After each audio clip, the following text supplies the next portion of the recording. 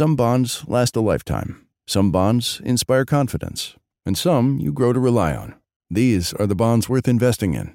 For nearly 50 years, PIMCO has reinvented fixed income to create opportunities for investors in every market environment. So no matter what happens, you can build the bonds that mean the most to you. PIMCO, a global leader in active fixed income. Learn more at pimco.com/bonds. All investments contain risk and may lose value. Consult your investment professional before investing. My mission is simple: to make you money. I'm here to level the playing field for all investors. There's always a bull market somewhere, and I promise to help you find it. Mad Money starts now. Hey, I'm Cramer. Welcome to Mad Money. Welcome to Cramerica. Other people want to make friends. I'm just trying to make you some money. My job is not just to entertain, but to educate and teach. So call me at 1-800-743-CNBC or tweet me at Jim Cramer. Every night I come out here and tell you what happened during the day, why it happened, and what you can do with the information.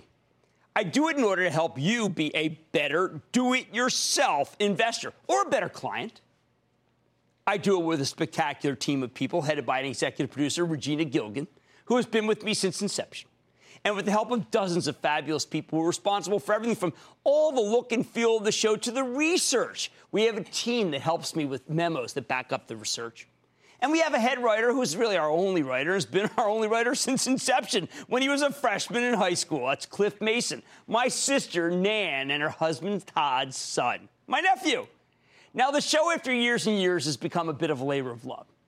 We've been doing it for so darn long, we take it for granted what we do. And tonight, you know what? I'm going to change that and correct it.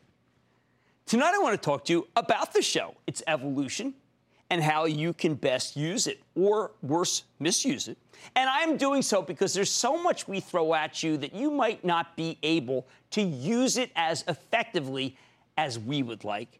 I know this because I talk to enough people about the show and interact with enough people through email and callers, as well as, of course, Twitter at Jim Cramer, that I have a pretty good idea why you come here and what you really want. Now, the show's evolved mightily from when we started. Show, by the way, was an outgrowth of a radio show. It was called Real Money. It's where we first heard Booyah, by the way, which I did in conjunction with a company I started called The Street. Still going strong, still write for it every day under the paid site, also known as Real Money, and I manage my charitable trust from those auspices. When we started the show, people were thirsting for specific investment ideas. I was happy to comply. But the stock market changed over time. We got hit with the Great Recession, which challenged what we call the entire asset class of stocks, meaning stocks as a way to save and make money. We had many companies, big companies, particularly in the financial world, destroyed by the downturn, mostly because they had lent a lot of money and didn't have enough money in the bank to handle the losses that came from a dramatic decline in economic activity. It was a credit crisis. I am proud of the fact that if you watch me, you might have avoided a lot of the downturn because I shouted from the rooftops that the Fed was nuts. They were nuts. And that the situation was far worse than anyone realized. No matter. I always find it a tad ironic that while even the Fed acknowledged in its minutes that I was the only guy saying that things were falling apart, I was also the only guy in the media who was vilified for not telling people to sell. Damn if you do, damn if you don't. But that era has changed. And it changed me. It changed the show. It was more of a metamorphosis, nothing radical, although not imperceptible, because I added some language at the very top of the show was meant to describe a new manifesto, a new reason for being.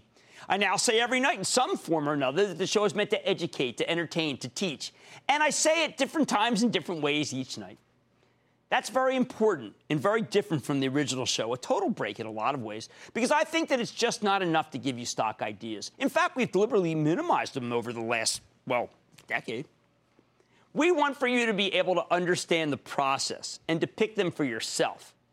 Or more important, we want you to understand the stock market enough for you to make a judgment whether you can do it yourself. Now, with me, I love individual stocks, have for years and years and years. I think they can be tremendous vehicles that can lead to great wealth.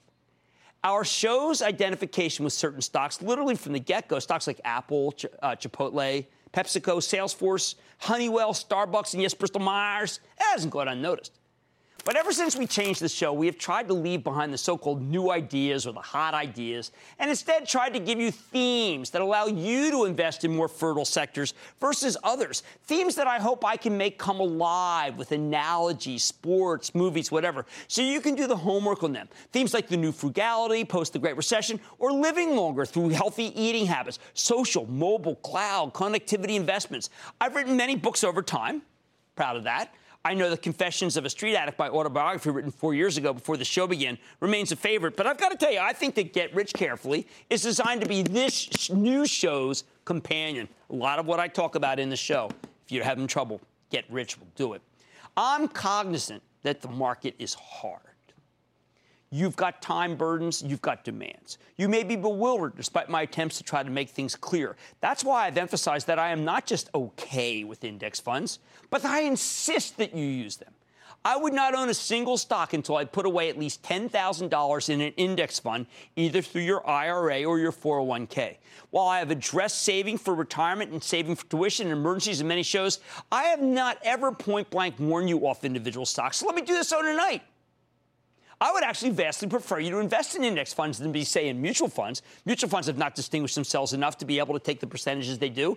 Now, there are always individual cases where individual managers do acquit themselves, but managers move on record, and records can change, and past performance, of course, is no guarantee, all that jazz. Which brings me to point number one of this show. I am not a shill or a snake oil salesman for individual stocks. I am a believer in the asset class of stocks as part of an overall way to save money for retirement, tuitions, vacations, anything your heart desires. I do want you to have what is known as exposure, that's a technical term, to the stock market. And I try mightily to convince you that it is worth it to do so, because stocks have indeed created so much wealth over time.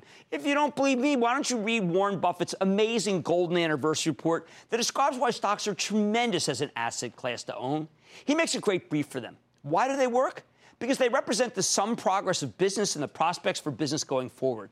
They represent the wealth that companies create in aggregate and the sharing of that wealth with shareholders. You get to be along for the ride, and I want you to be along for that ride in a responsible way, which is most definitely owning an index fund. I'm partial to the S&P 500. But I also like a fund that gives you a total return, or a fund that encompasses all the stocks in the market, an offering that is often found among various fund houses. If you aren't offered one, then of course go to the S&P 500. Once again, for those who don't get it, here's my bottom line. The show has changed over time from one where we pick stocks for you to one where we educate you about stocks so you can understand why an index fund of stocks might be worth investing in. There's only one problem. We know you like stocks, too, or you wouldn't be watching or need to watch, which is why when we come back, we will explain to you why we bother to delve in individual stocks at all after we have professed such undying love these days for index funds as the first way to go. Larry in Massachusetts. Larry. Jim, I know I've mentioned it before, but I just want to tell you how much your nightly focus lessons remind me of Roosevelt's fireside chat. Well, President Roosevelt was a great man. Larry, thank you. That's sometimes my mom says, just say thank you. Thank you, Larry. We need you out here, Jim. Thank you. Here's the question for tonight. When does an investment turn into a trade? We don't chase a stock. We don't accumulate too many stocks to have to monitor. So how quickly and at what percentage gain do we unload a small position which has gotten out of control, high-quality problem, and conversely, how quickly and at what percentage loss do we admit that we got it wrong? Okay, I have shorthand for these. I like to take off now. My rules have evolved.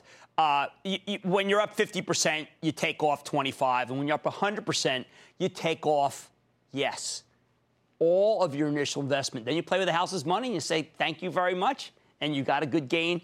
Investment into trade, well, we don't do that. If something's an investment, it's labeled an investment, it is an investment. If you didn't get enough in when a stock came down and then moved up, you can kick that out for a trade. An investment becomes a trade when you didn't get the whole position on. Greg in New York. Greg. Greg, Jim, I feel like we speak every day. How are you doing? I'm doing quite well, Greg. How about you? I'm doing well. I just got a quick question. Me and my friends are pretty young investors. We're in our young 20s. I just want to know, do you think it's worth taking more risk when you're younger and you don't have enough money to kind of put more put more money on the line and try to seek the higher profits? Greg, listen to me. Listen to me, Greg. I didn't start with much money, but I took big risks because I had my whole life ahead of me. You've got your whole life ahead. If you buy some stocks and they go down big, you got that paycheck coming. It's only older people who are further down the line who don't have enough paychecks left. You take that big risk. That's what I want. Chris in Oregon. Chris.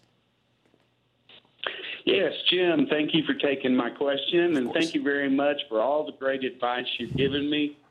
Every position in my portfolio is Captain Cramer approved and doing very nicely. You're very kind, Chris. Thank you so much. How can I help? My question is, I have a IRA equity portfolio that I don't plan to draw on for about 5 more years, and everything then is obviously reinvested into it. My question is about dividends. Does it matter whether you reinvest those dividends back in the stock that generated them or just reinvest them in the fund in general? All right. Anytime you can reinvest dividend, just reinvest dividend. It's a hard and fast rule. Just always reinvest those dividends. Power of compounding. One of the greatest single things that can happen to your money is the compounding of dividends. Okay, teach a man to fish? Sure, the show's evolved. But our mission remains the same, to make you, the home gamer, a better investor, no matter what you invest in. I'm in your corner. Plenty of mad money ahead, including how to plug into one of the market's biggest sources of wealth over the last few decades. Plus, it can be a huge way to win, but also a massive catastrophe if you're not careful. Don't miss this important advice, and I'm taking your tweets. Mad Money will be back after the break. Don't miss a second of Mad Money. Follow @Jim Cramer on Twitter. Have a question? Tweet Cramer. #MadTweets. Send Jim an email to madmoney@cnbc.com or give us a call at 1-800-743-CNBC. Miss something? Head to madmoney.cnbc.com. Some bonds last a lifetime. Some bonds inspire confidence. And some you grow to rely on. These are the bonds worth investing in. For nearly 50 years, PIMCO has reinvented fixed income to create opportunities for investors in every market environment. So no matter what happens, you can build the bonds that mean the most to you. PIMCO, a global leader in active fixed income. Learn more at pimco.com/bonds. All investments contain risk and may lose value. Consult your investment professional before investing.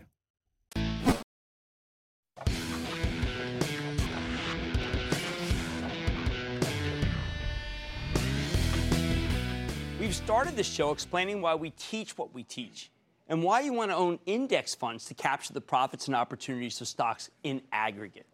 For those of you who come away from this show saying, we tout stocks every night and think index funds are a waste of time, what can I say? We aren't ever going to change you over. We're not going to win you. And we do know that you don't even bother to watch. That's fine. We can live with it. So why then do we even bother to do the show other than I like to be compensated for doing something if I like index funds that much? You know what? It's a terrific question, actually.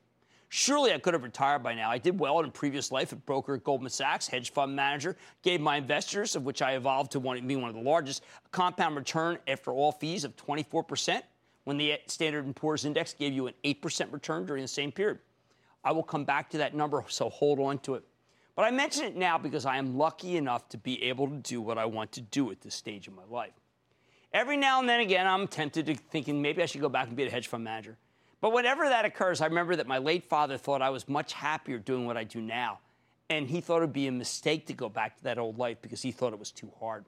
Plus, he thought the show was terrific and really helpful and was my biggest backer in what I was trying to accomplish here. Thanks, Bob. So why ever talk about individual stocks then? First, we know that someone must want the information or we wouldn't have lasted as long as we have. In the end, this is a commercial product, and the market has judged this commercial product to be worth something. If it weren't, I would have been canceled years ago.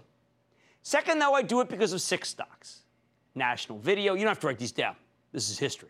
National Video, American Agronomics, ST Technologies, also known as Standard Press Steel, Giant Foods, Heinz, and Gantos. These 6 stocks are at the core of why I think this show can play a role in your financial education and get you to the point where you make fewer errors and have more of a chance to make money longer term if you choose to invest in individual stocks as well as index funds. Remember, index funds are preferable for the vast majority of you, but I know that you're going to want to buy individual stocks anyway, or you wouldn't be watching Mad Money. Which brings me to the first of 6 stocks that are at the genesis of the show, National Video. When I was growing up, my father's broker knew a broker. My father's brother knew a broker, and that broker's name was Jack. I met Jack once. I recall he played a lot of tennis. He had a really good backhand. My father worked hard. After the war, he started at Gimbel's, a now defunct department store, selling men's slacks, gabardines. When it was clear he wasn't ever going to get promoted, he decided to strike out on his own with his brother, first selling carpet and then toy games, and then ultimately boxes and bags, gift boxes, you know what I mean, to retailers. Those who have heard my father's eulogy, delivered the day after he died in November of 2014, know that my dad had a really hard business life. He and his brother started the National Gift Wrap and Box Company to supply merchants with everything they needed to box, wrap, and bag whatever they sold to their customers.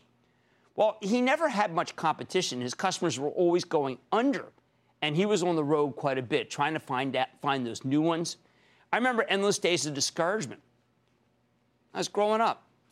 You know, those were the days when my mom would tell me, go to your room before Pop got home, because he had a hard day and didn't make any sales, or customers were cruel to him.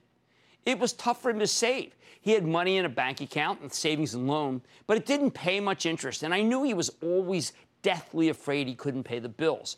So one day, Pop said he knew what he was going to do. He was going to buy the stock of National Video, because Pop's brother had heard from Jack, the guy with the good backhand who was a broker, that it was the next big thing. The stock of the millennium, so to speak, or at least of the roaring 1960s. At first, the stock went up dramatically, and I could tell that Pop was elated, and he bought more of it because it was going higher. Yeah, in fact, that was really about all Pop knew about National Video.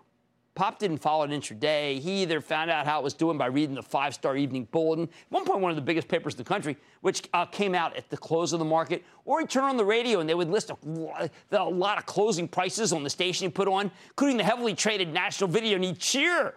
He even encouraged me to follow it. And I have told you in the past about how I kept the journal of stocks that I followed back in the 4th grade. I didn't know any more about the companies behind those stocks beyond what Pop knew about National Video, but I wasn't playing with real money. He was. Sure enough, after Pop had put a sizable amount of his life savings into National Video on the way up, it started going down. Like many people, Pop didn't know what to do. So he would check in with his brother, who checked in with Jack, who told his brother, who told Pop that all was well and he should keep buying National Video, which he did.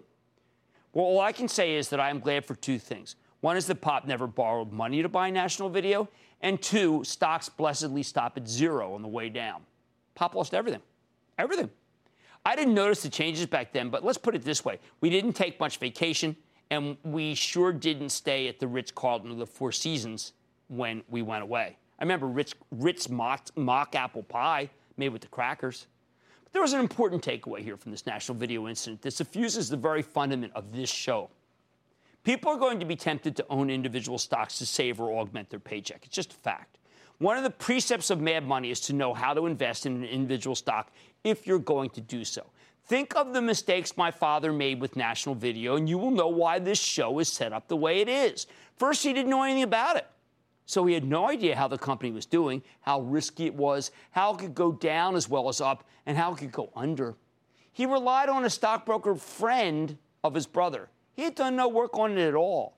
So he was at the mercy of the movement of the stock, and he only knew to continue to buy rather than to cut his losses. That's right. He had a tip. He bought the tip up and down after doing no work, and he lost everything. A substantial chunk of his life savings.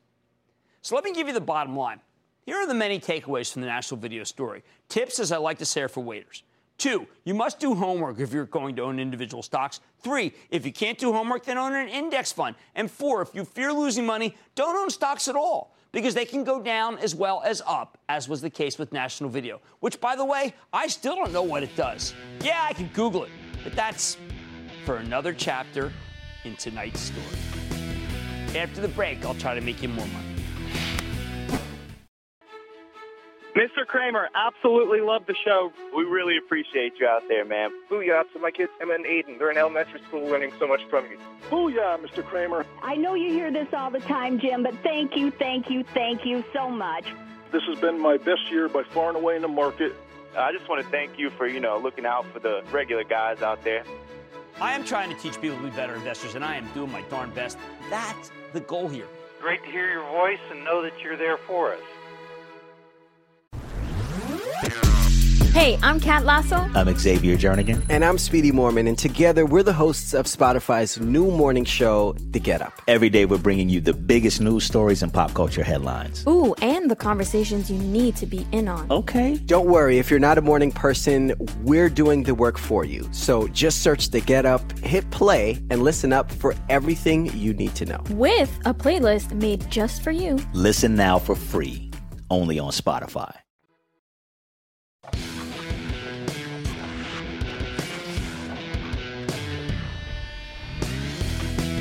Welcome back to a real special show of shows, meaning a show describing what this show is about and why I do it to begin with. First, we covered that I don't even want you to buy an individual stock until you own a diversified index fund and own enough to make it so it's always going to be the biggest part of your savings, never stocks. We don't call the show Mad Money for nothing. We are using Mad Money only to buy stocks. The rest goes into index funds. Next, we learn how not to invest, buying a stock national video ignorantly through a tip from a broker via a brother, and then riding it all the way up and then all the way down. That was easy. That wouldn't happen with an index fund, but we respect the right everyone has to try to invest in individual stocks, even as we recognize that my father, had he diversified into an index fund if they existed back then, or at least a basket of stocks, might have had a lot more to show for it. Which brings me to the second stock object lesson of the night, American agronomics. Initially, when I got out of school, I knocked around as a reporter, covering sports and government in Tallahassee, where I made about $153 a week, and then homicide in L.A., after winning some awards for my coverage of the Ted Bundy murders in the Florida Capitol. I didn't make much money either there, but I knew to open an IRA and to save money. My dad told me to do it. So whatever little money I had automatically went to the Fidelity Magellan Mutual Fund. That was run by Peter Lynch, the best investor of his day. But like my dad, I was determined to try to augment that mutual fund and my paycheck by buying individual stocks for a personal account. However, I was going to do it the right way, by researching the stocks, getting an edge through the research, not through the brother, through the broker, all that stuff. Where was I going to get that edge? I figured, why not read all the periodicals that covered stocks? There were so many of them back then. I was helping to start a magazine called American Lawyer, a trade publication devoted to the profession of law. And because of an ascetic lifestyle and a kind sister let me crash in her studio apartment in the Village for a bit, I was actually able to save some money. In fact, I saved more than $200 beyond my contributions to my IRA and decided to use that definition of mad money to buy the stock of American agronomics. Why? Because I read an article in Forbes magazine, which we got at work. And that article said that this orange grower was doing incredibly well. And I'd be on the ground floor if I bought it. So I picked up 10 shares of this $9 stock. 10 shares. Oh, I was in on the ground floor, all right. You know what ground floor I was in on? I was in on the cheap linoleum ground floor that I ended up sipping that Cuddy Sark on. Yeah, because a frost promptly wiped out the orange crop and destroyed my investment. I should have given up right there. I didn't. I just changed my MO. What I did give up on, though, was the idea of buying a stock off a well-researched article in a good periodical and then letting it ride. It didn't hit me about a better way to do it, though. So I got a call from an old friend of mine, high school friend, who said that a local steel mill, which made precision steel, it's called SPS at that point, was hiring if I was looking for a high-paying job. They had a lot of orders, and they were desperate for workers. Hey, my friend didn't know. He knew that I was struggling for extra money. He knew that I might want another job. Hey, those calls in the middle of a recession from a friend for a job, they can be like gold. But I said, I was happy where I was. But I decided, why not look into SPS and see how it was doing as a company, as a stock? So I went to the Midtown Library in New York, that's where they had all the periodicals, and promptly read up on anything and everything that was SPS, which then changed to ST Technologies. They had everything at that library, business periodicals, value lines, some Wall Street research, even you name it. And here's what I discovered. First, there wasn't much known or written about SPS. And second, what was written was pretty darn negative. My first thought was to say, oh, well, it's not doing that well. Bummer. But then I realized, hold it. My information is the most current possible. I got a guy telling me they can't handle the business they have and need to add additional shifts of unskilled labor like me, but the periodicals all read negatively about it. In other words, I had insight nobody else had. I was ahead of the story. Now, these days, it's hard to get that kind of edge. Everybody pretty much knows everything at once. Edges do exist, though, and we do our best to present them every night. Interpretations of news and events can augment those edges, and analysis is very important. But back then, I had the pure play. I took everything I had everything I'd saved. And I made a ton of money as the SPS story unfolded. Enough money that I decided I would look around the office for more ideas where I had an edge. I was writing about lawyers who were working on mergers and acquisitions back then, and it was clear, all the public ones. And it was pretty clear that the hot field for M&A was always about oil and gas. One after another, they were being gobbled up. So I figured, geez, why don't I find one that hasn't been gobbled up yet? So back to that library to read about the industry. Sure enough, I found a company called Natomas, which had just discovered a large find in Indonesia. I took another chunk of money. Remember, we were talking about, say, like $300, and bought that stock. I don't think I had to wait very long before I caught another takeover bid. At that point, I was hooked. That changed everything for me. Changed my whole career plans. Yep, I put money into my mutual fund, but anything left went into individual stocks. And I made enough money to pay for my first year of law school when I decided to go back to become an attorney. Now, I know already that there are people out there who will say, wait a second, none of this is possible today. First, the research, which was so scanty back then, is everywhere now, courtesy of the web. Second, anybody can Google any company and know how it's doing in a nanosecond. And you would have known that SPS, which was later taken over at a huge premium by Precision Castparts, which then subsequently got a bid from Berkshire Hathaway, Warren Buffett, was hiring and doing well. Third, there are now rules that make it so it's really hard to get any sort of edge because companies have to have full and fair disclosure of all news or be prosecuted by the government. That means some would say you can't possibly game stocks at all, and you might as well buy an index fund. I'm not against that. I was investing in individual stocks right alongside a much bigger percentage of my savings in the best mutual fund at the time. Still, though, I recognize that you can study and you can pick worthwhile stocks that might be doing better than the average stock and that can indeed augment your savings provided you do it right. Have some edge and stay current on the company. So here's the bottom line. Remember American Agronomics and SPS. If you only know what one person says in the media, me or the writer of Forbes or anyone else, and you buy, I am telling you right here, right now, that's not good enough. It's a start. Better to have genuine insight that others might not have, especially if it's against the grain of the consensus. Then you increase the odds of that investment succeeding. It is, in the end, about the odds. And any hard work and thinking you can do to increase those odds in your favor is going to make it more likely than not that you will succeed as a do-it-yourself investor, which in the end should be the exact reason why you watch this show. Joe in New York. Joe. Booyah, Jim. This is Joe from Kings Park, New York. Thanks for taking my call. Of course. Just a quick thank you for sharing your wisdom with your viewers. We most certainly appreciate it. Thank you. Well, I got a great staff that helps me. Thank you. My question is this. If I want to diversify and add 3 or 4 companies to my portfolio for the long term, but by diversifying, I would only be able to buy 2 or 3 shares of each company. Or would it be better to buy 10 shares of one of them? And basically, what is the least amount of shares you would invest? 10 shares is, I've done many times I've owned 10 shares. I've done 2 or 3 shares at various times in my career. Remember, though, I do favor an index fund for your first investments, and only after you've maxed out on index funds would I suggest that you buy an individual stock. All right, nobody said investing was easy.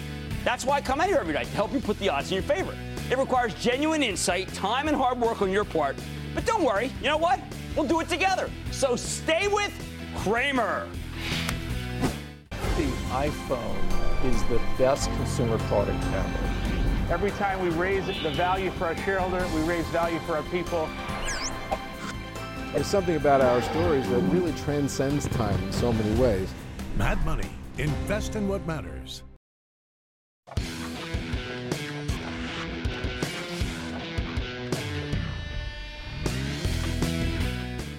Tonight, I'm telling you how to increase the odds of successful individual investing, using stocks from my personal history as a metaphor to tell the whole story.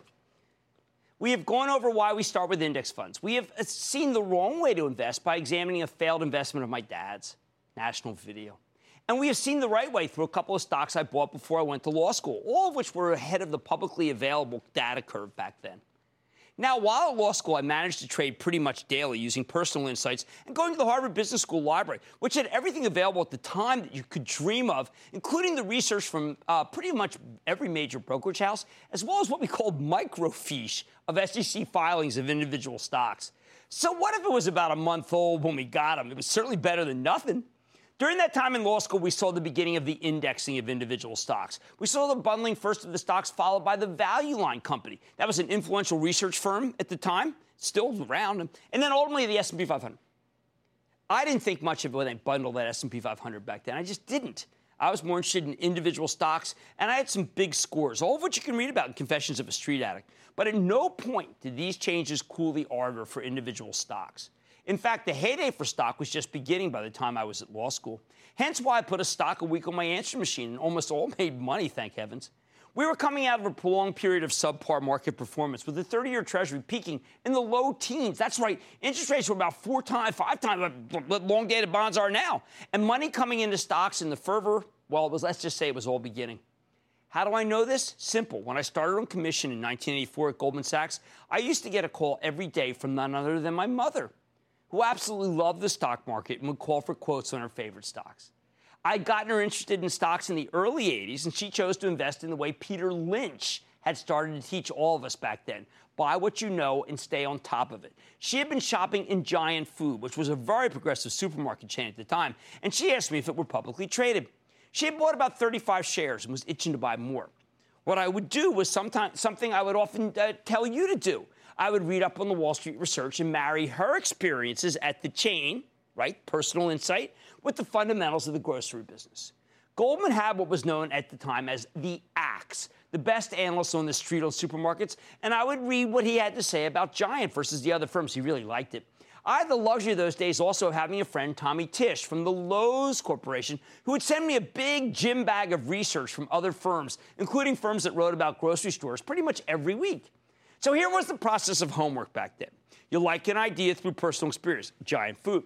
You read up about it with the best research. You match those insights with those of other firms. If the Axe liked it more, you might have a slight imperfection as other analysts got on board, started recommending it. It was particularly helpful if the Axe were to trace out the game plan, because if there was terrific growth, especially regional going to national growth, that would mean investors would only pay up more than for other companies in its sector, meaning the multiple, which is the price we are willing to pay for future earnings, or the price to earnings multiple, the PE, could go higher. These days, everything's so much easier. While Giant Food was subsequently bought by a Dutch company, had it stayed public, you could have gone to its webpage, and it would have most likely have everything you want, including a stock price, which, by the way, is available everywhere. No need to call the broker anymore. Now, of course, the negative here is that everyone's got equally public, same info, equal public information. But the original insight by my mother was the starting point. You can't substitute for that. No. As an aside, my late mom never lost her interest in stocks. She took sick with cancer in 1985, and she would call me every day at 9:30 to get her quotes on Giant and other stocks she followed when the market opened. She did it to stay alert and to stay connected to me. Goldman Sachs ultimately gave me as much time off as I needed to spend with her before she died. But I never forgot how easy it was for a parent and a son or daughter to talk about stocks, which is a major reason some of you watch the show. And I pledged to my mom that one day I would do something more creative than just make money with money, something fulfilled years later by this show. Now, it is important to know that despite all of these different inputs, the process of picking winning stocks can be upended by events, as we know from the Great Recession, or by execution of the company itself and the power of its competitors to knock it off in stride. Which brings me to the fifth stock in our saga, Gantos. Anybody remember Gantos? Here was a women's apparel chain that the Goldman Sachs research department loved and had a close relationship with. It was heavily promoted by the firm. I tried to get my father to buy stock in the chain, but he would hear nothing of it. I asked him why, because we had the best analysts on the street. He said, because no one goes there. I told him that was impossible. It was way too highly rated by Goldman. My father said, all right, then let's take a trip to Franklin Mills, a giant outlet mall outside of Philadelphia. Then my father used to go as he called on merchants to see if they needed any of his boxes and bags. There was a Gantos in one of the mall's many nooks, and my father said, well, here's what we're going to do. We're going to sit on this bench. We're going to camp out in front of Gantos, busy Saturday, and make a judgment ourselves whether anybody goes in and goes out and buys anything. You know, we sat there for hours and hours talking and watching, and only about a dozen people entered the darn store, and I couldn't recall even if we saw one guy coming out, one woman coming out with a bag. I shorted the company that Monday and stayed short pretty much until the whole thing went to zero and got liquidated. Another lesson learned. Wall Street research can be very wrong.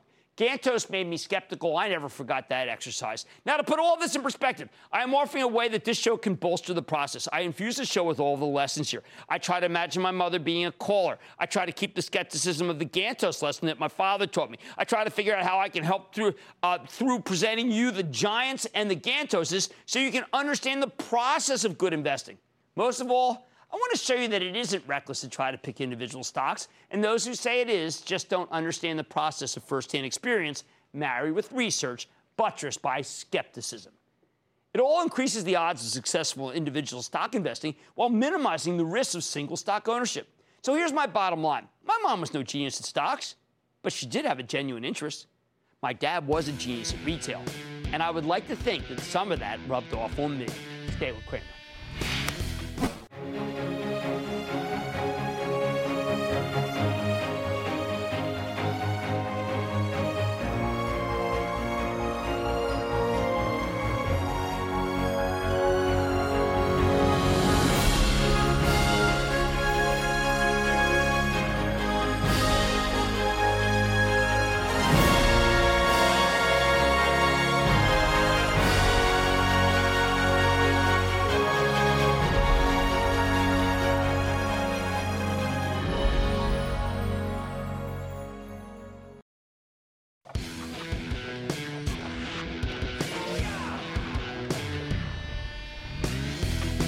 We're talking tonight about the notion of individual investing and recognizing how I try to teach you how to analyze stocks you might pick if you have the time and inclination.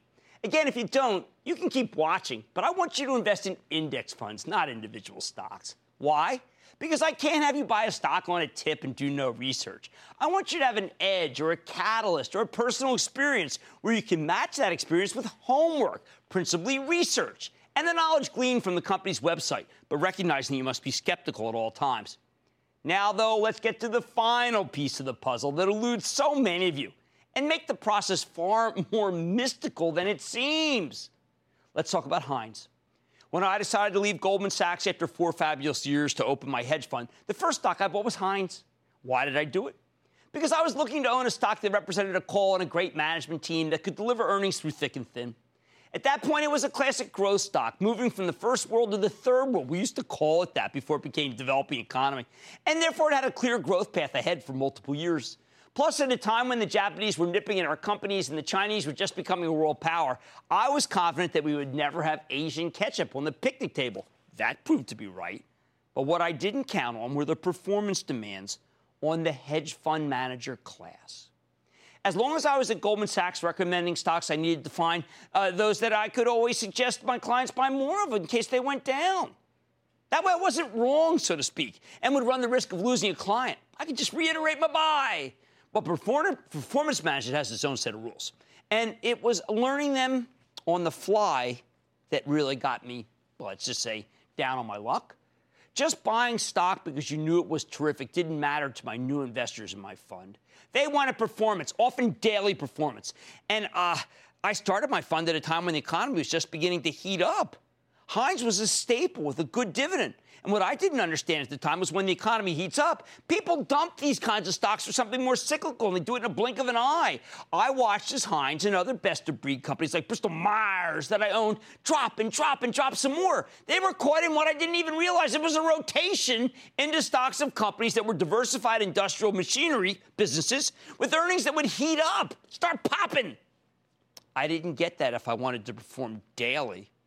I realized I'd have to dump my Heinz and my Bristol-Myers, start buying Reynolds Metals and Phelps Dodge, to name a few yesteryear mining and mineral companies. Nevertheless, I had this clause in my contract with my investors. It was a silly one in retrospect, but one demanded by one of the guys, which was if my fund dropped by more than 10%, I would have to open the doors and let people out of their contract with me. I noticed each day my fund sank and sank and sank because it was filled with best of breed and not what was fashionable.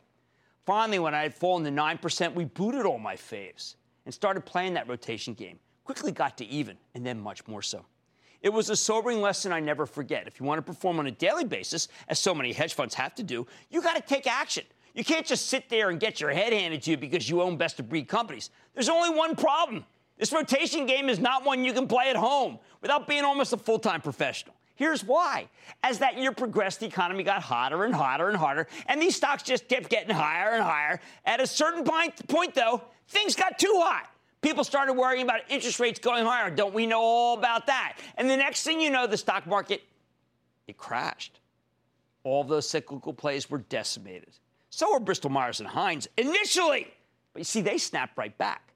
And that's what happens to the best-of-breed, well-managed companies. So let's come back to the show itself. Remember, I have now told you to use an index fund no matter what, and then only buy individual stocks with mad money using the right way, not the wrong way. Here, though, I have detailed how a rotation can derail the best of the best for a short period of time. What we do on Mad Money is to try to explain right up top why your stocks might not be following the fortunes of the companies underneath because of things like rotations and so-called macro events. Then I try to show you that as a home gamer, you can use the flailings of the hedge fund performers to your own advantage by picking up best-of-breed companies. I do that basically through the longer pieces that use stocks as examples of what's happening, and also by bringing on executives to learn about their stories. See if they fit into what's right or what's wrong in the Mad Money worldview. I've seen that best of breed always does win out in the end, though, whether it be after the great crash of 87 or the great recession of 2007 to 2009. My job is to keep an eye on that prize for you and to explain why the market may not be reflecting accurately what's going on at actual companies. And that's your chance to get in them at reasonable prices. I augment these views with my other works and my writings of mine, most notably my book, Get Rich Carefully, which got a lot of this stuff, as well as my blog on Real Money, Paid Side of the Street, and my charitable trust, which you can follow along at actionalertsplus.com. That's a way to show you how big money works by playing with an open hand. It's more of an exhibit with emails than a performance fund, given my tough restrictions. That's okay. It can help you understand the rotations better than anything out there while producing some good profits for charities. I'm proud that I've given away more than $2.3 million since the charitable trust's inception. All along the way, I've had your interest to be a better investor at the heart of the show. I want you to understand how it works and how the machinations of the pros intertwine with how a home gamer should invest, a product of my more than 35 years of trying to figure it out myself. I know that the show's not perfect. I've made my share of mistakes. I favor companies that didn't work out or didn't do my own homework correctly. I know that I have a reputation not really deserved, I feel, for being too bombastic. All I'm really trying to do is keep you informed in an entertaining way, knowing that if you didn't do that, if I didn't try to make it a little bit of fun, it would have failed commercially years ago. And I would have let down my mother, my father, and all you home gamers years and years ago. The education is what it's about, as long as you know that the bottom line is that I'm doing my job and hopefully doing it right. Stay with Cramer. It's a brutal, full-contact sport. From the time the whistle blows, traders bracing for what could turn out to be a wild session, to the last play of the game. Markets absolutely getting hammered today. I know it's not easy, but I promise to keep fighting for you. Jim Cramer, leveling the playing field for all. The road is a tough one, but the payoff can be your greatest win of all. Join Mad Money's training camp weeknight.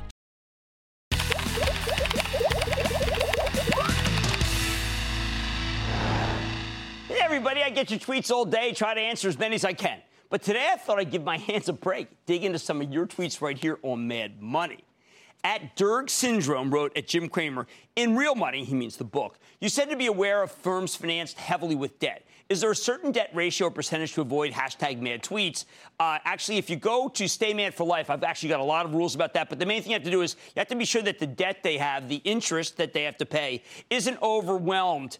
It doesn't overwhelm the company. In other words, can the cash flow pay for that interest? And that's what you're looking at, cash flow versus interest. Here we have at number 2, I at Jim Cramer, hashtag CramerQ. Is there any virtue, merit, or possibility of returning to the gold standard? No, we don't want that. That pegs it in a way that makes us so we have no flexibility whatsoever. However, I do think that owning some gold is always a good idea. You can do it through the bullion or the GLD, or periodically I might recommend a stock, but those are the best ways. Check this out. We have at Dolan Brian J., who said, at Jim Cramer, great morning on the West Coast, teaching my 5-day-old the value of investing at early age on Mad Money at CNBC. What can I say? That kid, you know what that kid has? Horse sense. At Tramlin wants to know, at Tramlin? Okay. At Jim Cramer, hashtag high-quality companies. Could you define precisely value, good cash flow, low debt, momentum? What is the quality? Everything gets sold. Okay, it's best of breed. High-quality company means it is acknowledged to be the corporate leader in its sector. That's what I want, and if the sector's a good one, and this is the best of breed in the sector, I think you're going to have a good long-term investment. I prefer for you to wait until when we get these periodic moves down that are caused by some sort of exogenous event. That's when you pull the trigger. Buy good quality companies at prices you like. At Norby wants to know, at Jim Cramer, we know that money never sleeps, but do you? I've always had a sleeping problem. My sister has a sleeping problem. My father had a sleeping problem. We cannot stay asleep as long as we'd like. And that's why you see me tweeting at 3:40. Next, at Chewy8286 is wondering, at Jim Cramer, who are some short sellers worth following and learning from? Well, you know what? This is an industry where what I'm looking for is actually the best shorts, not the best short sellers, because what I found is that periodically the best short sellers are in the wrong stocks. They're all shorting the same stock. So I like to look at the companies case by case. Here's at Lasmaniac, at Jim Cramer. Your 6 p.m. shows have replaced the nightly news. Amazing coverage. Well, I still like the nightly news, but I really appreciate that. And I'm glad you watch it when it's on air.